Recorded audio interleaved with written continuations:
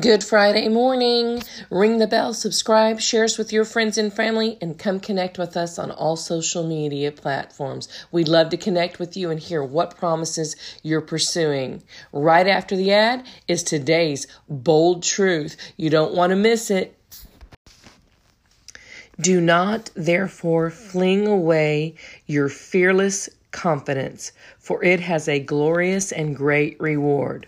For you have need of patient endurance to bear up under difficult circumstances without compromising, so that when you have carried out the will of God, you may receive and enjoy to the full what is promised. That's today's bold truth coming from Hebrews 10:35 and 36 in the Amplified Translation. Have a wonderful weekend, a blessed day.